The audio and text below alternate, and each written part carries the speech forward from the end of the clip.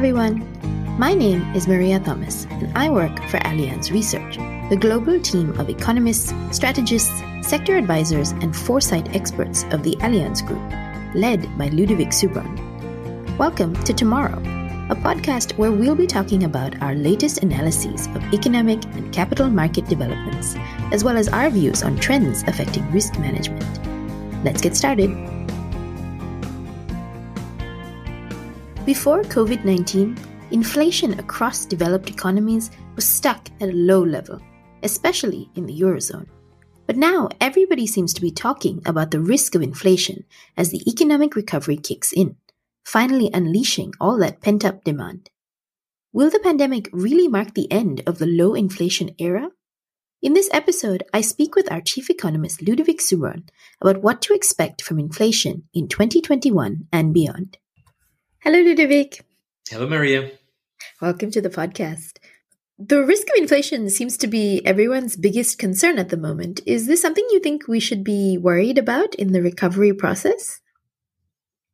I don't necessarily think we should be worried about it because we've been expecting and waiting for inflation for some time, right? Remember, we were trapped in this deflationary situation before the crisis. So finally, when inflation is around the corner, then everybody gets a bit antsy.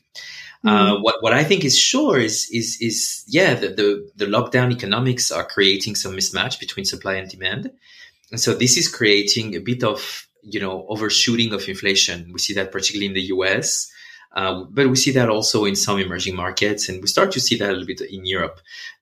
What people should be really focused on is what are the drivers behind these inflationary trends?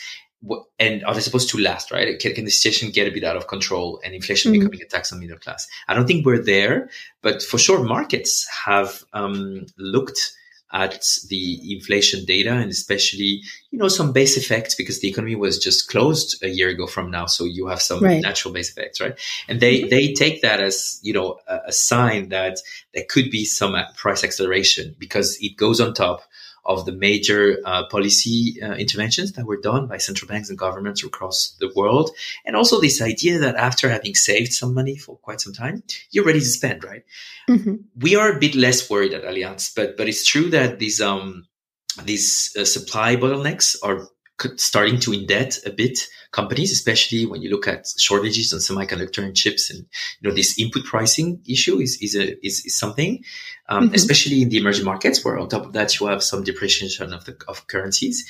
And then the other thing is, of course, there is additional demand in some sectors that were confined, like services, right? So you may expect some of these companies to use some of their pricing power in the short run, and so inflation can actually be a bit surprising on the upside over the next months. Okay. And can you tell us a little bit more in detail about these COVID-19 wildcards with regard to inflation? Well, as I just said, the supply issues and demand issues are the one that, are driving inflation in the short run, right? And so there are bottlenecks in containers. There are, some sectors that are reopening and maybe trying to increase pricing a little bit. So these are, I would say, normal, price setting mechanisms, and there will be a bit of overshoot in 2021 all the way in 2022. The big question that people have to ask themselves are the unnatural, the atypical drivers of inflation. One is monetary inflation because of the record amount of liquidity injected in the economy from central banks, but also the record level of support to companies and households from governments. And the question is whether we could see monetary inflation, right? So whether this amount of money that was injected could create, inflation. We don't see that right now happening because the velocity of money, which is the speed at which the money circulates, is still at record low level. Right. But this is a risk that, of course, is important because this questions whether central banks are capable to tame inflation risk should there be an inflation risk, right? So the idea that they could have time to exit from accommodating monetary policy and increase interest rates or stop quantitative easing, injecting liquidity from the balance sheet. Do they have time to do that so that we don't have inflation that sticks, right? And we are quite confident right now on this because, again, we don't see this liquidity injection translating into monitoring inflation. And the second thing that people should have there, should monitor is wage growth, right? This risk that higher prices leads to demand for higher wages, that in turn lead to higher prices, right? And again, right now, we don't see that as a material risk just because there is substantial slack in the job market, especially in Europe, but also in the US where there is underemployment, right? So right now, those two drivers, so monetary policy and liquidity injection and wage setting, price setting loops are not activated to a point that we should be worried about inflation switching regime in the midterm to something substantially higher without policymakers able to tame it, I would say, before it starts creating recessionary condition, this so-called stagflation, which is the junction of higher prices and a recession. Okay. And so how does that translate for your inflation outlook for the year ahead and beyond? Can you give us a sense of what you're expecting? So, with the great reopening ahead of us, all the economies reopening, we expect inflation to be in the tune of 3-4% in the US, right? And to be in the tune of 2% in Europe, right? So it's substantial if you think about the level of inflation, especially in Europe, we had before the crisis. And we keep that, we think, for example, in Europe, we could be at 1.6, 1.8, but we could actually be around 2% in the third quarter because of some base effects of some VAT reduction that happened, for example, in Germany last year. The idea about this short-term forecast is that inflation overshoot, this inflation being slightly above target, could actually stay with us for quite some time because of commodity prices, right? Because a lot of this headline inflation comes from commodity prices, which comes from the supply bottlenecks I mentioned before.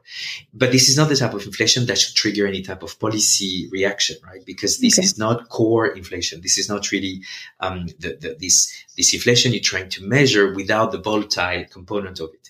So we see this inflation, but we still continue to think that core inflation, so inflation without energy prices, agricultural prices, should still be in check. But till 2022, we're going to have certainly inflation in the headline. And what is interesting is in the midterm, we don't think yet we're going to go to a higher regime of inflation. We think some of the drivers behind lower inflation are still around us, with us, meaning demography and certainly to a certain extent climate change and, but also the idea of globalization still being a price dampener in a way.